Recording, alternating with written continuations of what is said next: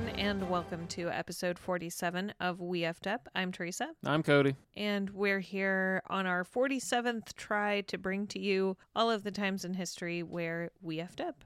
What are we talking about today, Cody? We're taking another trip back to China, but this time we're talking about China in the 20th century. Talking about the one-child policy. Oh, boy. This is going to be lots of fun, right? Yeah. Something that people have probably heard of but don't know too much about beyond families can only have one child. I see. And it's also kind of unique in that the effects of it aren't... We're starting to see the effects of it, but it won't really become apparent until the future. Mm-hmm. But based on like current projections, it will have a very massive impact. Okay. So it's kind of like we're in process.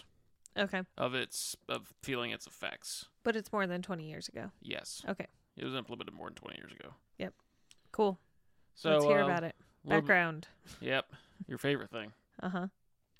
The People's Republic of China was proclaimed on October 1st, 1949, towards the end of the Chinese Civil War, after communist victory was a near certainty. Mao Zedong, the leader of the Chinese Communist Party, set about rebuilding China after decades of conflict. His goal was to modernize the country and make it a world power, but several of his policies proved to be disastrous. The Great Leap Forward, started in 1958 and intended to shift China from a primarily agricultural country to an industrial one within 5 years, was a horribly planned and managed fiasco, leading to the deaths of between 15 and 55 million people. Yikes. After this colossal failure, and seeing his power eroding because of it, Mao initiated the Cultural Revolution in 1966 as a way to cement his control over the state and society. The stated goal of this movement was to rid China of capitalist elements and traditional practices. The result at the same time. Do what? I said at the same time. Yes. Be rid of capitalism and also traditional stuff. Yeah. Robots. All of you. The result was mass persecutions and an estimated death toll between 1 and 20 million people. Oh my God. So basically Mao, on the high end, he's responsible for about 80 million deaths. Yeah. Yeah, it's like Hitler and Stalin look like lightweights. I wonder what the percentage of the total population that is. Oh, well, I mean, it's a significant part, but not... It's a large part of the population, but not like overwhelmingly like 90% or something like that. In terms of like population, China has always been like magnitudes of scale larger than anybody else, really. But we'll get into that in a little while. Okay. While initially allied with the Soviet Union, the 1960 Sino-Soviet split led to China charting its own path. In 1964, it successfully tested its first nuclear weapon, and in 1970 launched its first satellite. In 1972, warming relations with the United States culminated in the famous visit of President Richard Nixon to China and meeting with Mao. Mm-hmm. This is part of a trend in the early 1970s in which many countries began to recognize the People's Republic of China over the Republic of China, which is Taiwan, which they'd only held Taiwan since the Civil War. And this resulted in Communist China taking Taiwan's place in the UN and on the Security Council. Ah, I see. So it's like, for 30 years, they kind of held the fiction that the Republic of China is the one true legitimate government of China, even though it only holds a tiny island and not the entirety of the mainland. I see. So they're shifting like, okay, Communist China clearly in charge of China. The veil has been lifted. Yes. Mao and the CCP also supported other communist movements in Asia, including Vietnam and Cambodia. In 1976, Mao's health took a serious decline, and he died on September 9th of that year, age 82. And he was succeeded as paramount leader by Hua Guofeng. Paramount leader, it's not an official office, it's just like kind of the guy recognized to be in charge. Okay. There's several different political and military offices that the leader holds at various times. They don't hold them for the same time, or for the same length of time as like when they're in charge. They hold different offices at different times, so it's like kind of like shifting constantly. So it's easy to just say, okay, this guy is the paramount leader. He's the guy in charge for this time frame. Ah, okay. So I see. it's a little bit easier now that the paramount leader also holds the office of president, but the office of president didn't always exist. So I see. Hua instituted a policy known as the two whatevers. Okay. Sounds like a policy I would implement. It was based on, quote, something Hua said, quote, Whatever Chairman Mao said, we will say. Whatever Chairman Mao did, we will do. End quote. Basically, just we're going to just do and say like whatever Mao was going to do, as if Mao were still here. Right. We're just going to keep rolling with that. Yeah. Well, a lot of Communist Party insiders, you didn't want to oppose Mao openly because he was the founder of the country and so on and so forth. Now that he's gone, it's like they all kind of recognize like he was a colossal failure. Mess up. Yes. He effed up a lot. We can't just keep doing what he would have done. Mm-hmm. We need somebody new in charge. He killed so many people. Yes. So after a little bit of political maneuvering behind the scenes, Hua is ousted after a couple of years in December 1978 by our upper for the episode Deng Xiaoping. All right. And here is a picture of Deng. Is he still alive? No. Oh, okay. No. It just looked like a more modern photo. No, this is from the late 80s, early 90s. Wow, so weird that we have a photo, actually, rather than some crude drawing. Yes. I'm just kidding. Yeah. A little bit about Deng. He'd been born on August 22nd in 1904 in Guang'an, China. He spent time in Paris in the 1920s after finishing his schooling, joined the Communist Party in 1924, and traveled to the Soviet Union afterwards to finish his education. He returned to China in 1927 to fight against the Kuomintang, who was the Republic of China government at the time. He took part in the Long March from 1934 to 35. It was like this strategic retreat. Basically, they marched like thousands of miles like into the mountains because the communists were losing. Mm-hmm. So they were retreating from the Kuomintang forces. But like other communists, he fought alongside the Kuomintang against the Japanese during World War II. Okay. Then as soon as the Japanese were defeated, the Kuomintang and the communists resumed their civil war against each other. Of course, the communists coming out on top. I see. And Deng commanded communist forces in the last campaign of that war. And he served in several administrative roles in the 1950s and 60s, especially after the political isolation of Mao following the Great Leap Forward, and Deng took charge of economic policy. Okay. Deng was a target of the Cultural Revolution because he was seen as like, oh, well, he's one of these people who stepped in to like kind of like, push Mao aside a little bit. So as soon as Mao initiates the Cultural Revolution, well, we got to target this guy and this guy and this guy and this guy. Right. Don't want to upset the apple cart. Yeah, and Deng was one of those targets, and he was forced to step down from a lot of his positions and sent into political exile, essentially. I see. But he returned to power in 1973 after being rehabilitated, and he was again a target of anti-reformers, but after Mao's death, changed everything. Mm-hmm. So he didn't have to go into exile again, and he eventually emerged as paramount leader after he ousted Hua. I see. So, a little bit about Deng. And now, probably the meat of what we'll talk about was really the main topic of this episode. The population of China. Mm-hmm. Because it's always been big. Right. It's a huge country. Yeah, Lots even like throughout recorded history, even going back hundreds and thousands of years, China has always had a large population. Despite numerous wars, famines, natural disasters, always has a large population. Usually, historically, it's hovered between a fifth and a quarter of the world's population. Wow. Just in China. Is it still? Actually, maybe a little bit less than that now, but it's still, yeah, there's a lot of people there.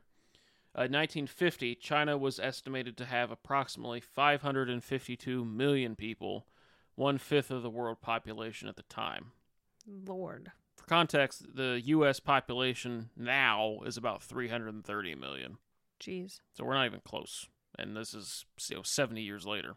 By 1982, China had passed the 1 billion mark, doubling its population since 1950, despite millions dying from famine, disease, immigration, or government persecution. Mao's belief was that population growth was the main driver of economic growth, and so the government encouraged families to have as many children as possible. Yes. However, by the 1970s, this policy began to shift as government officials began to worry about overpopulation. To this end, people were encouraged to marry later and have fewer children. Despite this, the population continued to increase in large numbers, and more drastic measures were called for. Policymakers inside the Communist Party began advocating for a limit on the number of children each couple could have. In October 1979, Deng approved a limit of 1 child per couple. He told a British delegation, quote, "We encourage 1 child per couple. We give economic rewards to those who promise to give birth to only one child, end quote. Enforcement of the policy took several forms. Couples could be fined for any additional children born after their first. After the birth of their first child, the mother, one of two things would have to happen. The father would have to get a vasectomy, or the mother would have to have an IUD implanted. Mm-hmm. Permission had to be granted to have the IUD removed. Wow.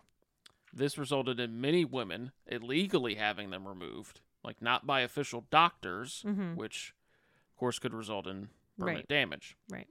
As a result, IUD inspections began taking place. Ooh. Yeah, that's not a phrase you ever wanted to hear. No, was thank you. IUD inspection.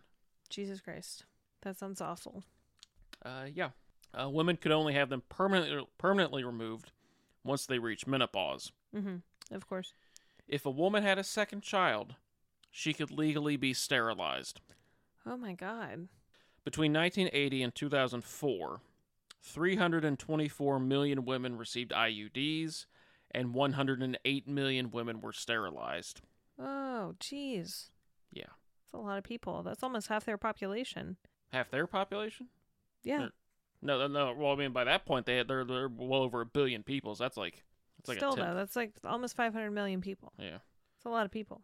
The number of abortions skyrocketed in this time frame, so much so that the government encouraged voluntary sterilization over abortions. Oh my gosh. This led many women to seek out dangerous traditional abortions, leading to more deaths. Right. So, like using like these folk medicines and Right. yeah, which aren't great for that.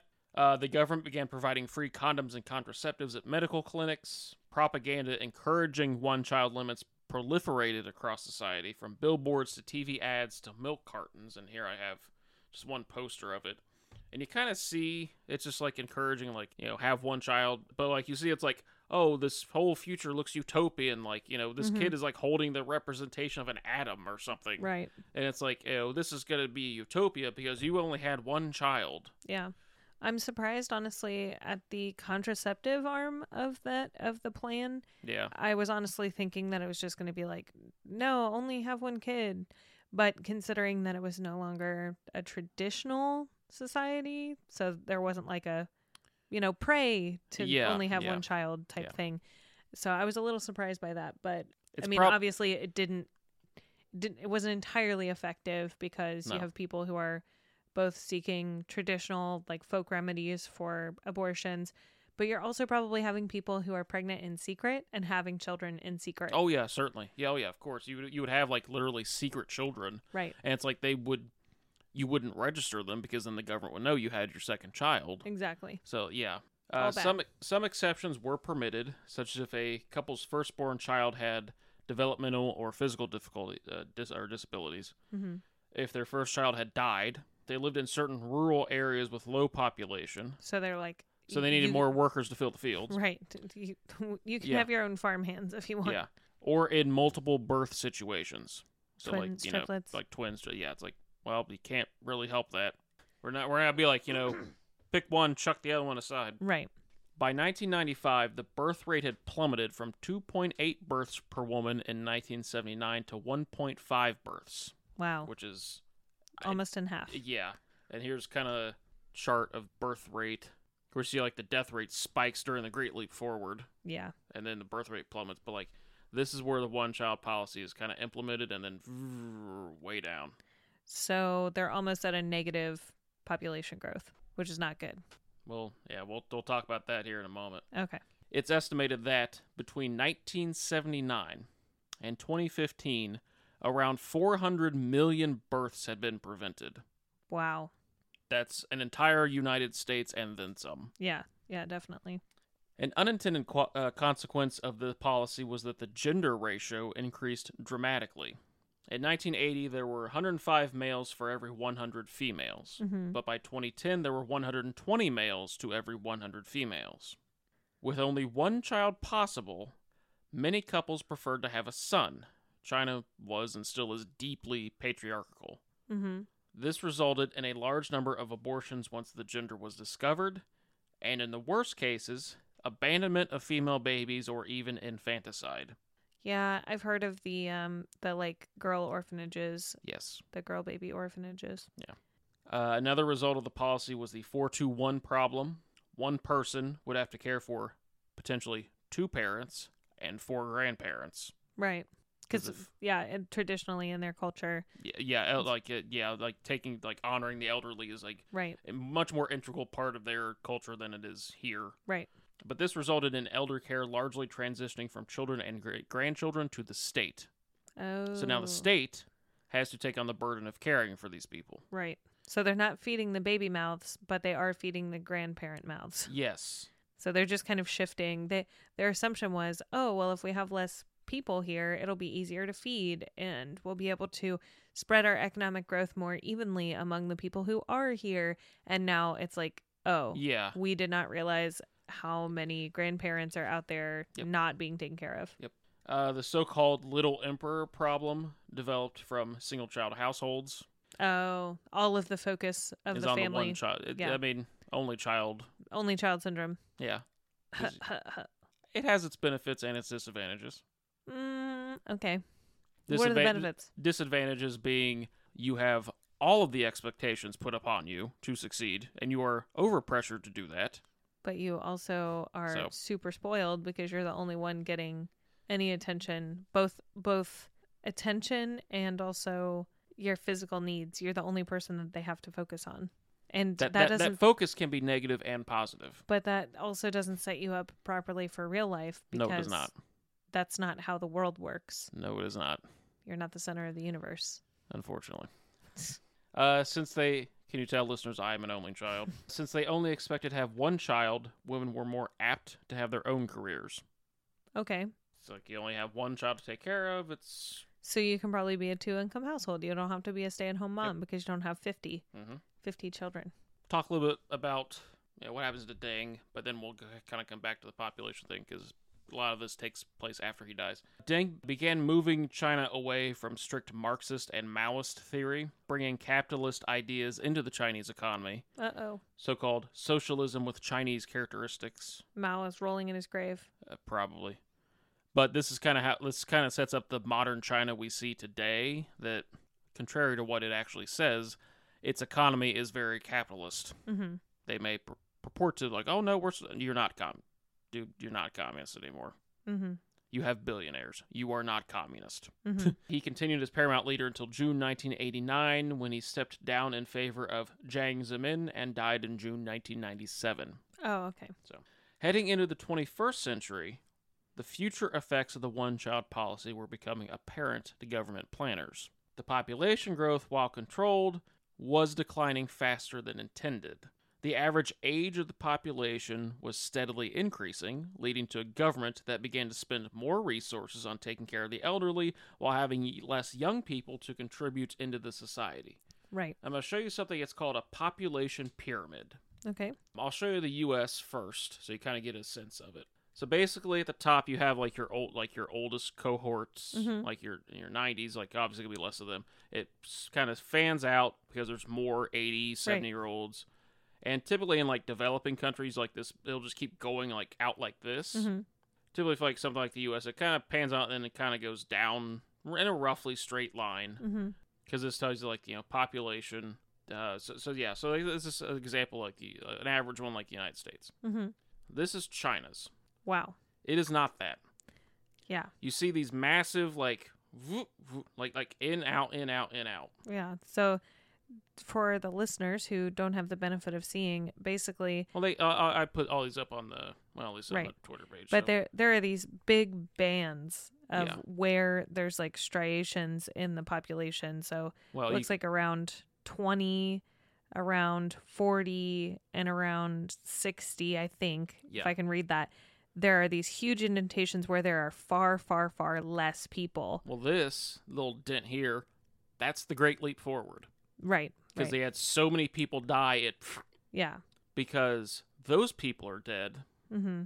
They're not able to have the children that would show up here. Right. Or the grandchildren that would show up here. Right. This is about where the one-child policy comes in. Mm-hmm. You have this massive dent here where you have all those unborn children. Mm-hmm. And since they don't exist, That's going to their be grandchildren don't exist. right. It's going to be even deeper. Yeah, and you also see like these shaded areas. This is like the surplus of that gender. Ah. So you see like a massive surplus in men Mm-hmm. around the time the one-child policy starts. Right. Yeah. So you can kind of see like the damage. Right. Just, it's like these massive chunks taken out of this population pyramid. Yeah. And like you can see like Russia's kind of the same situation, but like it because like you can see like where, okay, well, this is where World War II happened, and this is where they weren't able to have children, so this is where they would have been. Mm-hmm. Is where their grandchildren were. So you can kind of see like, okay, this is this famine, this is this war. You kind of point these out in these graphs like that. Mm-hmm. In order to arrest the decline, China began relaxing the one-child policy, finally replacing it with a two-child policy in 2016, a three-child policy in 2021, before scrapping child limits altogether in July 2023, so just a few months ago. Mm-hmm. However, the damage was done. China experienced its first population decline in 2022 of 850,000, the first decline since the famine in 1961. You may also that may also be due to COVID, Mm-hmm. but it's also included in the trend of this population Mm-hmm. decline. Right. Because, like as I said, the millions of unborn children, those 400 million births that were prevented, they're not around to have their own children. Right. And if this was implemented in 1976, right? 1979, then all of the people of childbearing age and aging out of childbearing age existed in a society where one-child policy was a thing. Yep. So rather than having big families, although, I mean, I know that that's not the rule, Yeah. but the general consensus is going to be a bunch of people, both men and women, who came from families where they were the only ones, Yeah. and potentially they only want to have one kid. Yeah, exactly. In April 2023, India surpassed China as the world's most populous country. So China's it's not number one anymore. Number two. Yeah. Projections indicate that by 2050, China's population will be approximately 1.3 billion, down from 1.45 billion in 2020, and by 2100, it will be around 750 million, just over half of the 2020 population. Wow. This is a very chart-heavy episode. So this is kind of like this is from the UN, so I think they know what they're talking about. This is like the U.S. So you see, like, this is where we are now, and it's kind of projected to level off on average, Mm-hmm. Around 400 million by 2100. That's China. Ooh, boy. A lot of downward. Yeah, it looks like a mountain. Yeah, it's just right down. Wow. Now, granted, 750 million, that's still Huge. a crap ton of people. Yeah. That's still like twice what we have now. Right. But especially in terms of like the modern world, modern economy, politics, the larger population countries are going to have much more of a say. Mm-hmm. Like China and India are very powerful because they have the two largest populations in the world. Mm-hmm. Having like less people, by 2100, China's projected to be the third largest. Whoa. Like it's supposed to be India, then Nigeria, and then China. Nigeria? Mm-hmm. Wow. Okay. So it's like this. It was almost like they tried to control the population too hard. Right. If they had done a two-child policy, might not be in this situation. Probably would have kind of leveled it out. off. Yeah, Yeah. because typically population trends, especially for developing countries, is like if you're a country with a high infant mortality rate, you kind of have a low birth rate, or a high birth rate, like low survival rate, whatever. Right. Once you start to become like kind of like a more industrialized or developed economy, there's this period where the system exists to where your children won't die, but you still have lots of them. Right. So you have this population boom. Right.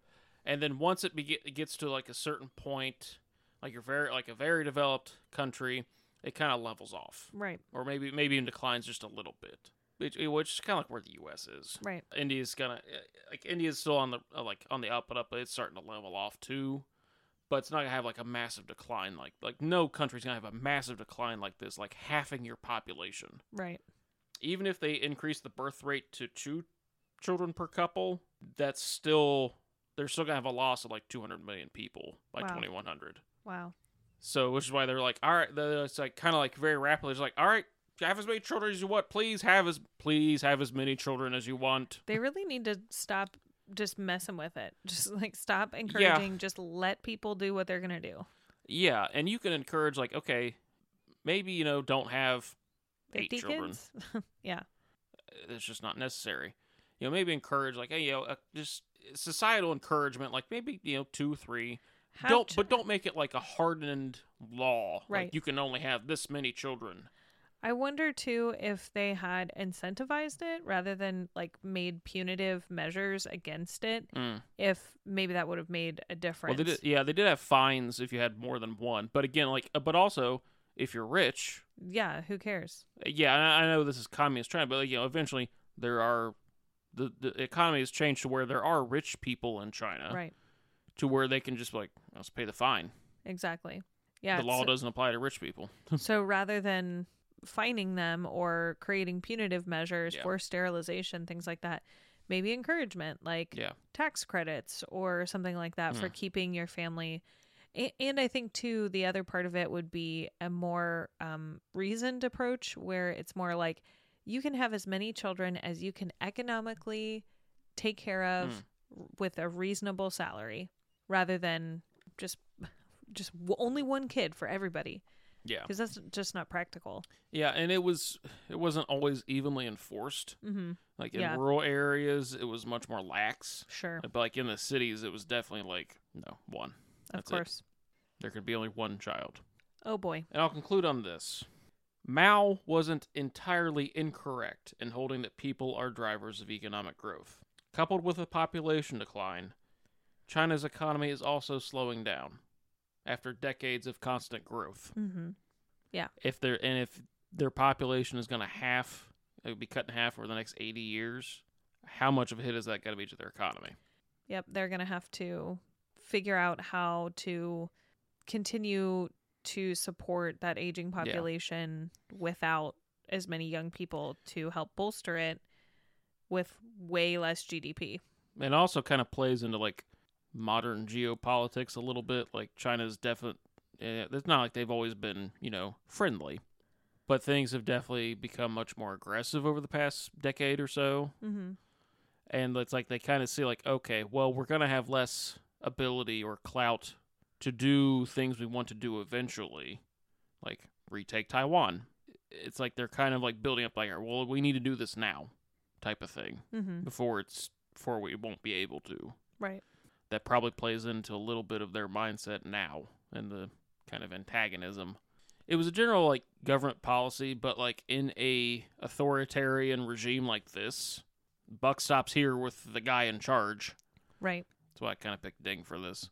Sources for this: John Aird, Slaughter of the Innocents from 1990, Mei Fong, One Child from 2016, K.N. Johnson, China's Hidden Children from 2017, Ezra Vogel, Deng Xiaoping and the Transformation of China from 2013, a couple of articles by Brooke Larmer and Jane Zhang from National Geographic in 2023, and Laura Silver and Christine Huang from the Pew Research Center in 2022, as well as UN statistics on population growth and projections. Podcast to recommend this week. It's called the Explorers Podcast. The host just goes through different exploring expeditions. He's talked about exploration of Australia, Antarctica, Cook's expeditions, all sorts of stuff. So very interesting. Go check it out.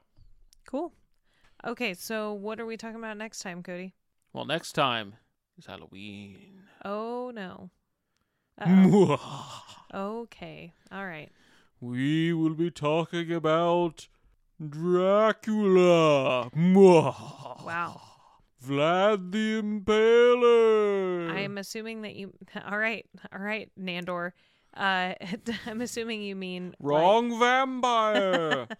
I'm assuming you mean, like, Vlad Tepes, not, like, Dracula as in, Bela Yes, Lugosi. the actual Dracula. Okay. All right, well... I'm going to do the whole episode like this. Okay, but why, though? Because he was Romanian. I know that. So why would you do that voice? Because I want to. And I can't do it the whole episode because it's making me sweat. Why is it? It's taking effort. I'm going to keep that in. That's fine. All right. Please be sure to check out our other projects, including Attack of the Final Girls, a horror movie podcast with my lovely co-host Juliet. Imperfect Men, yet another Rexipod rating all the Founding Fathers from Andrew Adams to George Wythe. The Drunken Pawn, a YouTube channel where we play board games and drink craft beer. Hard Ticket to Sedaris, a movie podcast covering the action films of the late Andy Sedaris. For all of our projects, visit our Twitter at AOP Pod Network. I'm Teresa. And I'm Cody. And this is We Effed Up.